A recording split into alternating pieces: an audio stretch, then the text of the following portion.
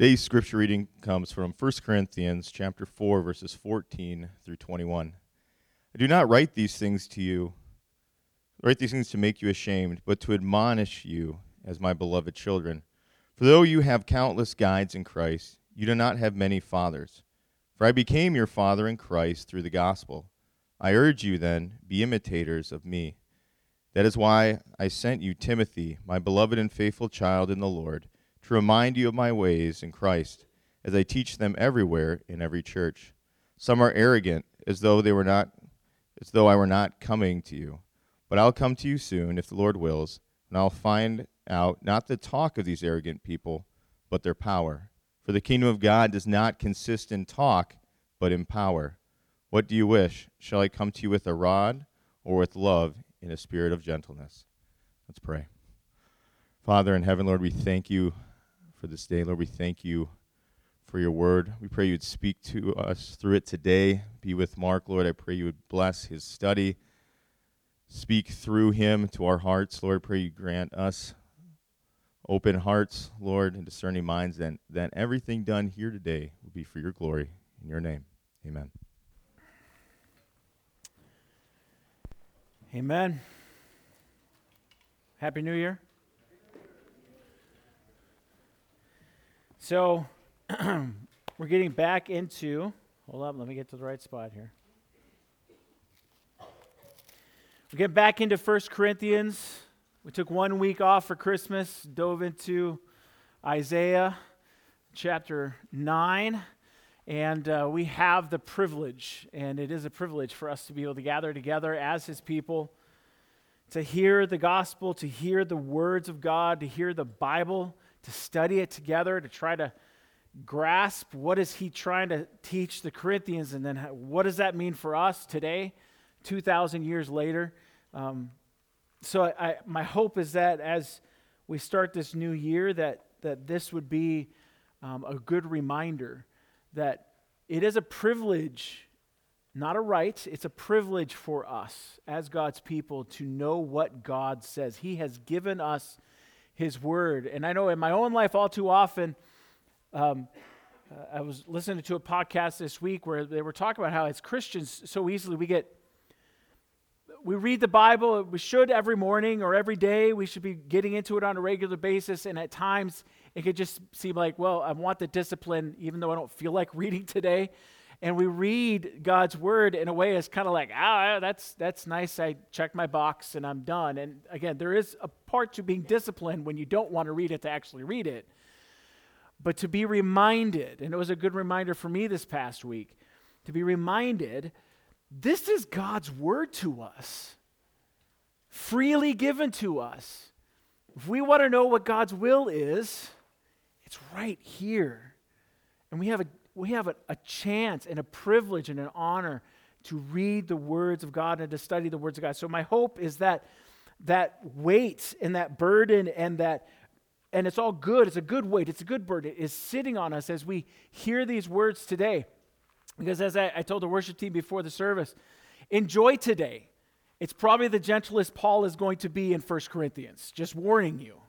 Because he's going to be dealing with some really hard things in the coming chapters. Some very pointed that deal with sexual immorality. Some that, it deals with divorce. It deals with marriage. It deals with singleness. There's incest. There's heavy things, and he is not gentle with it. But it's still the word of God, and it's still good. And so even though it may not apply to us directly, this is God trying to teach his church in Corinth. And as we see and we read it, for us to be able to go, okay, maybe I'm not dealing with sexual immorality in my own life, or as a church, it's a direct issue with us within the church. But what is God trying to tell us? What is he speaking to us about? How is he calling me? Whether you're an adult or a kid, these words are meant for us as believers. And it's a joy for us to be able to sit underneath that teaching and to hear it and to go, God is good. And especially today, that maybe through these words, God is calling me to change something. I'm going to get into it, not moralism, Okay, not like you have to do this or God's not going to be happy. He loves us, and he desires for us to obey him because that is actually what's the best for us. And the lie of our hearts and the lie of the world and the lie of this enemy is this is not what's best for us. So let's gather every Sunday. We sit underneath the word to be reminded this is good. This is good, and God strengthens us one degree of glory from another to change and to grow, which is where we're going to get into. This is about sanctification, growing in our relationship with Christ. So in this book, in 1 Corinthians, Paul, he's used gentle words. He's used hyperbole. Last week we saw he used sarcasm, and he's using it all to teach the Corinthians, yes, you are true believers. You are truly a part of the family of God, but you are a dysfunctional family. And if any of us has family, there's always a little bit of dysfunction in our family, right? And some of you are looking at each other like, oh, yeah, wives looking at your husbands, no, it's probably your family. Just want to let you know. The church is the same way. It's a loving, caring family, but sometimes it's pretty dysfunctional. And the Corinthian church was really dysfunctional. They were divided over style rather than the substance of the teaching that they were receiving. And Paul didn't come to them, he says, with elegant words or phrases to tickle their ears, to sound good to them, to lift up their hearts by just speaking words, but he came speaking and living out the truths of the cross of Christ. I knew nothing among you except the cross of Christ. And because it's in the power of Christ's shed blood on the cross that we are saved from the wrath of God for our sinful rebellion against him. That there's no works of our own and no eloquent speech that can make such a change in the heart of a person. Paul and Apollos and Cephas, they're but servants of God. They are stewards of his gospel message, and so they serve an audience of one. The goal is not to become popular or rich or influential in the world, but to rightly teach the gospel message of salvation through Jesus Christ, living for God, not for the world, not for the Corinthians, but for his glory. And Paul hasn't minced words in these previous 3.5 chapters. And he realizes that the beginning of this letter may be coming off as a bit direct, because it is. He is not a candy coater. He doesn't try to work around the bush to make things easier. He gets directly to the point, and yet, unlike myself and probably many of us, he does it out of love, and he does it with a loving heart. And so the first 4 verses of our passage this morning are softer and gentler. He's speaking as a loving father to his wayward children. He says in verse 14, I do not write these things to make you ashamed, but to admonish you as beloved children, my beloved children. These things, what he says, I did not write these things, that's the previous 3.5 chapters. Paul understands that his words may be difficult for the Corinthians to hear. And so he wants them to understand his purpose in writing. He doesn't mean to ridicule or disgrace or embarrass them. He wants to instruct them and to warn them. The path of division that the Corinthians have chosen leads to the destruction and the contamination of the purity of the church.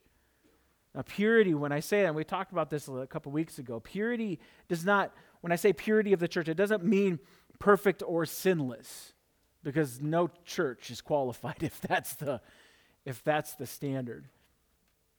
Purity means faithfulness to the will and the desires and the commands of Christ. A faithful church, even with all of its warts, is a pure church. The church in Corinth was straying from purity and was contaminating itself with false teaching, sexual immorality, and divisions. Paul's warnings to them come from They come from a heart of a loving father who desires his children to get back on the right track, to make better decisions, to be more faithful to the God that saved them. The Corinthians, he says, you have countless guides. That means, or instructors. It literally means 10,000. And he's using, again, hyperbole. You've got a lot of people who've been teaching you. But Paul has a special privileged position in their lives. They've had many teachers, but they only have one spiritual father. That Paul was the first one to reveal the truth of the gospel to them, to explain to them the truths of God. And so he considers himself their father. Don't hear like he's putting himself as God, big F. It's a little f. He is their spiritual father, and like obedient children, he tells them, you would be wise to imitate the life of your father. I urge you then, he says in verse 16, or I urge you therefore, and that word therefore, or that word then, should catch our eyes because it indicates then that Paul is about to give an instruction that only their father can give. He says, I am your spiritual father, therefore, because I'm your father, listen to what I have to say. He says, be imitators of me. I can say as a father, that's one heck of a statement. I'm reminded many times, and I remind my children sometimes, don't imitate me in that. Because I know my own heart. But for him to say, be imitators of me, what are they to imitate about Paul? He says, my ways in Christ. The path and the road that his life was being lived in Christ. A life which he has lived and taught in every church that he has planted or visited. In his letter to the Philippian church, he writes this. He says, brothers, join in imitating me and keep your eyes on those who walk according to the example that you have in us. In Thessalonians chapter 1, verse 6, he says, and you became imitators of us and of the Lord. Or later on in 1 Corinthians, he gets a little bit more direct and he says, be imitators of me as I am of Christ. So this is nothing new to Paul. And again, it's not arrogance, because Paul's life consistently imitated the faithful life of Christ, and the Corinthians were to follow that example. Like a loving and caring father, Paul's words are meant to induce a change in their behavior, to be more faithful to God, to live a life more consistent with their belief and trust in Christ as their Savior, their treasure, and their Lord.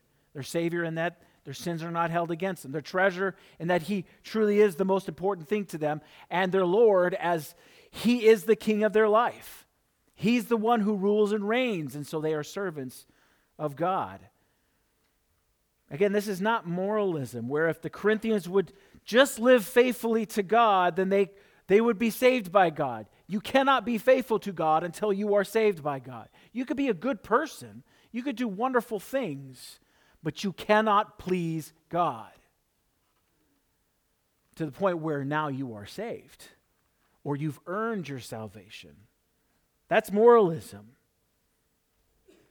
God has already saved the Corinthians. He says way back in chapter 1, verse 2, he calls them saints, people of God.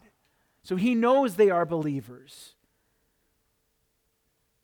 And it's only after one becomes a believer that we become more and more faithful to the will and to the desires of God. This is how Paul has striven his life, to live his life since his conversion on the road to Damascus. And this is what he has taught in every single church. Imitate me as I imitate Christ. He's not saying, oh, I am perfect and I've made it. There are times in Paul's letters where that imperfection starts to come out and he starts to kind of lose it a little bit. He loses that self-control. He's not perfect, but he is striving to be faithful, and he's saying, be faithful as I am faithful. But there are some in Corinth who think a bit differently. It seems that there are some who are puffed up and arrogant, believing that Paul is never going to come back to Corinth. Sure, Paul has some strong words in a letter, but face to face, he becomes weak. I don't know why. It brought me to social media today. You can put it on social media all you want, but as soon as you get face to face, people tend to crumble. I'm not going to say that to your face, but I'll do it on a screen. But Paul says, I will come if the Lord wills. And then he's going to find out not just the talk of these arrogant people, but their power. Now, this is where it starts to shift. Because power here is the ability to act or produce an effect. See, there's a massive difference between the power of these arrogant men and the power of the kingdom of God. Not the power of Paul, the power of the kingdom of God. These prideful men, they can talk, but can they produce? Talk here hints back to Paul's words in chapter 2 where he says, and my speech and my message were not implausible words of wisdom or plausible talk, but in demonstration of the Spirit and of power. Why? That your faith might not rest in the wisdom of men, but in the power of God. The words that Paul and even the arrogant men speak may be eloquent and smooth, easy to hear, and perhaps even entertaining. But words do not create the effect in the hearts of men that God desires. The kingdom of God, the rule and reign of Christ, does not consist in talk. It is not seen or experienced in wonderful talking points. The reign of Christ comes in power by demonstration of the Holy Spirit. And that's from chapter 2 of 1 Corinthians. The reign of Christ comes in power by demonstration of the Holy Spirit. The question begs to be answered then, what effect does the reign of Christ have on the one who believes? It is true that one major effect is redemption and salvation from the eternal wrath of God.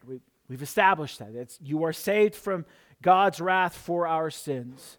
But the context here seems to point to another in another direction, because remember, Paul considers the Corinthians true believers who trust in Christ. So this is not about redemption and salvation. He's not doubting that they are children of God. The context points more towards the church's sanctification. They're becoming more and more faithful to God, being made more and more into the character of God. And so when Paul arrives, he's going to test the power of the talk of these arrogant men, putting their words to the flame of the gospel message and the truths of God to see what gets burned up and what survives. Are their words sanctifying and edifying the church? Is the Holy Spirit working through them to purify and make the church more holy? Because that's what the power of God accomplishes. Verse 21 is a setup for the coming chapters when Paul addresses specific issues within the church. And it's not an encouragement. He says, "What do you wish? Shall I come to you with a rod or with love and a spirit of gentleness?" Just as any loving father parents his children through discipline, so Paul is going to discipline the Corinthians. Now, there have been moments when I have caught my children lying in order to avoid disciplinary action from us as parents. Pastors' kids lie too. I am one from experience. I know it's shocking to you. No, it's not. I have reminded them many times that they have a choice the next time. I don't want to say this is 100% true, but like 95% of the time, you're going to get caught. Just ask any politician. Eventually, it comes out. You're going to get caught. And so you have a choice to make. You can either tell us when something happens and suffer the consequences, or you can hide it. We find out, and you suffer even greater consequences. And this is Paul's meaning. His plan is to come to them and to discipline them, to correct their disobedient and unfaithful behavior. But they have a choice. Is he going to come with a rod? A rod is a tool used by Paul here, used by shepherds to keep their sheep on the right path. This is the famous, my brain just suddenly, the shepherds, hold on a second, it's coming. Thy rod and thy staff, they comfort me. Okay, I went to Old King James Version because that's what I grew up doing it. Okay, memorizing it. That rod of Christ is a gentle rod, and it's still a rod to guide the sheep, and you just give a little tap. Okay, that's not what Paul means here. Is he going to come with a rod, meaning very severely? This isn't going to be a tap. This is going to be a pretty big smack that's going to leave a welt. Or am I going to come, he says, with love and a spirit of gentleness? They will still face Paul's disciplinary actions, but they get to choose how it goes. Just as every child, I could tell the truth and be disciplined, or I could lie, get caught, and then it's going to be even worse for me. It's along those same lines. Now, that don't hear like if he's coming with a rod that he's not loving them. No, he is loving them. He is their father. And again, this is to set up the coming chapters where Paul addresses some major dysfunctions within the church. And as their father, Paul loves them greatly, and he desires only the best for their spiritual lives. How things move forward, though, is up to them. How will I come? With a rod or with gentleness? You're still going to be disciplined because you are wrong in these areas and they need to be corrected. But how will I come? Now, there are a couple of implications in these verses for us who are the church today. First, I feel like it's safe to say that it would be beneficial for us to imitate Paul as he imitated Christ. I think that's a very safe thing to say. Paul's life was a great example of faithfulness to God, enduring through sufferings and persecution, striving to maintain the purity of the church, and so many more things. The reign of Christ in his life was evident by his life. His willingness to sacrifice himself to imprisonment and death so that the gospel of Christ would be spread throughout the world is an example to us today who all too often shy away from anything that makes us uncomfortable, let alone puts us in harm's way. And so, imitate Paul as he imitated Christ. Second, the kingdom of Christ, that is his rule and reign in this world and in the hearts of men, comes in power, in changed hearts and changed lives. Christ's reign is not stagnant. He is a king who is active and life-altering. Do we see his reign evident in us as his people, as a church? Not in the number of attenders or the size of our bank account, but in the number of lives changed, the degrees of faithfulness in our ministries as a church and in our individual lives. Are we more faithful today than we were yesterday or last week or a year ago? How is God moving in us and changing us as his church? How is Christ's reign evident in us as his people? All too often, we can forget that it is the power of Christ through the hearing and the living out of the gospel message that changes our lives. Paul says, I believe it's in Romans, when he says, faith comes from hearing, and hearing the word of God. And so those are words, right? Like, well, then what are just words? What do they do? Well, in and of themselves, those are just words. They're nothing. But it's God, through those words, His power comes. Hearing the gospel message.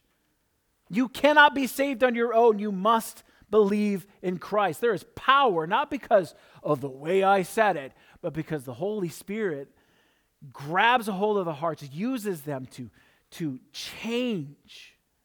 The power of God changes lives and changes hearts through the gospel message. All too often we get caught up in the success of ministries, whatever that means. What is a successful ministry? Was Jesus successful? Was Paul successful? We get caught up in the eloquent speeches of teachers, focusing on the messenger rather than the message. Christ is not an idle king sitting on his throne, drinking wine, waiting for something to happen to his people. He is moving in power through his people who speak, live, and teach his gospel message. He's powerfully changing each of us who believe and trust in him as his Savior. He is the king who reigns, consists of power. The kingdom of God consists of power, not talk. So do we see him reigning? Because his reign has an end. He's on his throne. He is moving. He is changing lives. He's even changing your life and mine if you are his child. Do you see him reigning? Do you see the evidence of his power in you? Open your eyes and get ready to hear Paul's hard teachings to the Corinthians in the coming chapters, because though we may not be dealing with the same sins, the truth for the Corinthian church is the same for us today. The power of Christ's reign changes hearts and lives, even if slowly, 1 degree of glory at a time. If our faith is stagnant, if our life in faithfulness to Christ is stagnant, that's a problem. It doesn't mean we're not a believer, but it means that we're missing something. We're forgetting. Now, Christ is constantly changing us. He's molding us to be more faithful to him. Some of us in a year may go from an unbeliever to suddenly seeming like a very mature believer. There's a huge amount of growth. And some of us, the degree of change is small. Maybe 1 or 2 degrees, and that's it. But it's a change. It's a growth. And that's not on us. That growth comes from the power of Christ in us. His reign comes in power and changes people. I want to end this morning. I want to read 3 passages. 1 from Peter, 2 from Paul, that speak to this. And I want this to be an encouragement to us. Are you struggling in your daily reading? You're just checking it off. Remember what this is. You read, you hear, you study, you know, and through that God's power, the power of the kingdom comes and changes us and grows us. And if you're doing great, if you're seeing Christ move, don't stray from that path. Just keep moving forward in faithfulness, and God will honor that, and he will change us. But on the other hand, if you hate the Word of God, you hate the truths of God, or you read it and you want to change it, and you do change it, then you are in danger of not being a believer. If you are seeing absolutely no power whatsoever, no change in your life, that you said a prayer, you thought a thought, and you thought, man, I'm good, I've made it to heaven, and yet you continue to live as the world lives, and there's no change, there's no conviction, then you are in great danger of being lied to, that you are not a child of God, and you will not be in heaven with him forever. You will be in hell, and eternal torment. But for the believer in Christ, even if it's sometimes in life, it feels like one step forward and two steps back in your faithfulness, right? Anybody else? That's how I am. And it's just this slow, agonizing process. It's frustrating, yes, but you're moving forward, and God is good, and He honors that. So hear these words to know what God has done in your life as His child. In 1 Peter chapter 2, verses 9 and 10, Peter speaking to the church, but you are a chosen race, a royal priesthood, a holy nation, a people for His own possession, that you may proclaim the excellencies of Him who called you out of darkness into His marvelous light. Once you were not a people, but now you are God's people. Once you had not received mercy, but now you have received mercy. Colossians chapter 3, verses 5 through 10. Put to death, therefore, what is earthly in you. Again, he's speaking to believers. Sexual immorality, impurity, passion, evil desire, and covetousness, which is idolatry. On account of these, the wrath of God is coming. In these you too once walked when you were living in them, but now you must put them all away: anger, wrath, malice, slander, and obscene talk from your mouth. Do not lie to one another, seeing that you have put off the old self with its practices, and to put on the new self, which is being renewed in knowledge after the image of its creator. That's sanctification, that last part, if you didn't catch it. The image of God, the image of Christ is being renewed in knowledge day by day by day in the lives of His people. Ephesians chapter 2, verses 11 through 13. Therefore, remember that at one time you Gentiles of the flesh, non-Jews, I would feel comfortable saying that's all of us to here, called the uncircumcision by what is called the circumcision, which is made in the flesh by hands. In other words, you remember, you people who were not a part of the Jewish nation, you who did not receive the promises that God had promised to Abraham and Isaac. Remember that you were at that time, you were separated from Christ, alienated from the commonwealth of Israel, or their blessings of the presence of God. And they were strangers to the covenants of promise, having no hope and without God in the world. We were all lost. We were all destined for hell. But now, Paul says, in Christ Jesus, you who once were far off have been brought near to the presence of God, brought near to Him. There's no curtain. There's no wall now dividing us from God. We have direct access to the throne through Jesus Christ because we have been brought near by the blood of Christ. He has changed us. He has made us new. He's growing us and sanctifying us to be more and more faithful, to be more and more pure.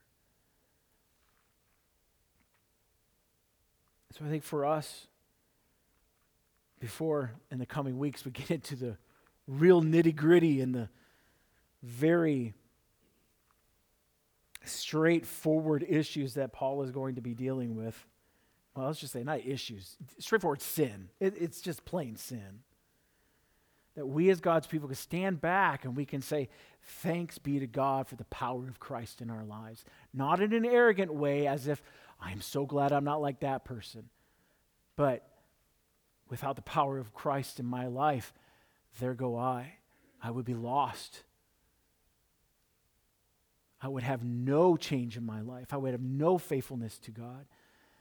Thank you, Christ, for your blood.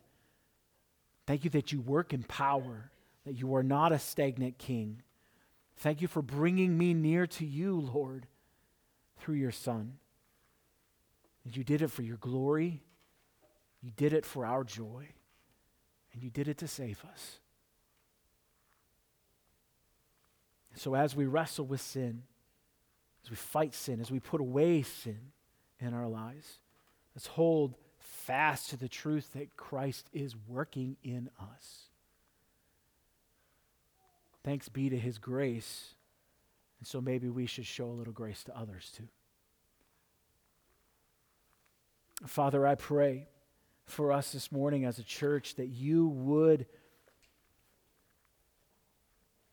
convict us of sin, but you would also remind us, Father, that we are yours and that you are a God who works in power. You are not just a God who speaks and nothing happens. God, you spoke and the universe came to be. You gave us your gospel. And through it you have worked and you have changed our hearts, you have changed our lives. Father, help us as your people to continue down that path, to not get discouraged, but to trust in you, to continue to, through your power, work in us. And Father, I pray that you would use us as your people to speak the truths of the gospel message, to speak of faithfulness to you to others, to expose the world around us, our family and our friends and our neighbors and our co-workers and our fellow students, God, to expose them to the gospel, knowing that you are faithful and you will work in the hearts of some. Not because we are eloquent of speech, not because we are making great points, but because you work in power through your gospel. Help us to see that. Open our eyes, God, to see your powerful movement in and around us so that we might give you the glory. Point others away from us and point them to you. We ask this in your name. Amen. Why don't you stand as we sing our final song together?